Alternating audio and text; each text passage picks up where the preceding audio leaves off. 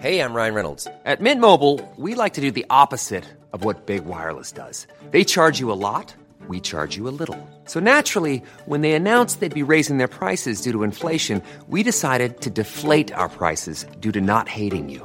That's right. We're cutting the price of Mint Unlimited from $30 a month to just $15 a month. Give it a try at mintmobile.com/switch. $45 up front for 3 months plus taxes and fees. Promo rate for new customers for limited time. Unlimited more than 40 gigabytes per month. Slows full terms at mintmobile.com. Fishermen oppose construction of seawall. Lingayen, Pangasinan. Fishermen groups from this town and neighboring Bin Meli called on authorities to stop the construction of a seawall along the coastline of the Lingayen Gulf that stretches from Lingayen to Bin Meli. In a letter to the Sangguniang Panlalawigan Provincial Board, last week, the fishermen said that the seawall will reduce the area where they can dock their fishing boats. The fisherfolk also fear that their wooden boats will be smashed into the concrete seawall by huge waves and strong winds during thunderstorms.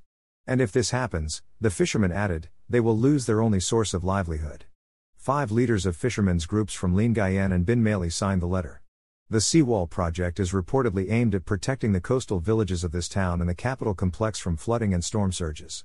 The website of the Department of Public Works and Highways did not list a seawall project from this town to Bin Meli, but it listed the construction/maintenance of flood mitigation structures and drainage systems, construction of flood mitigation facilities at Lingayen Bin Meli, Pangasinan. The project cost is P130.14 million, and construction began on June 14, 2023, the website said.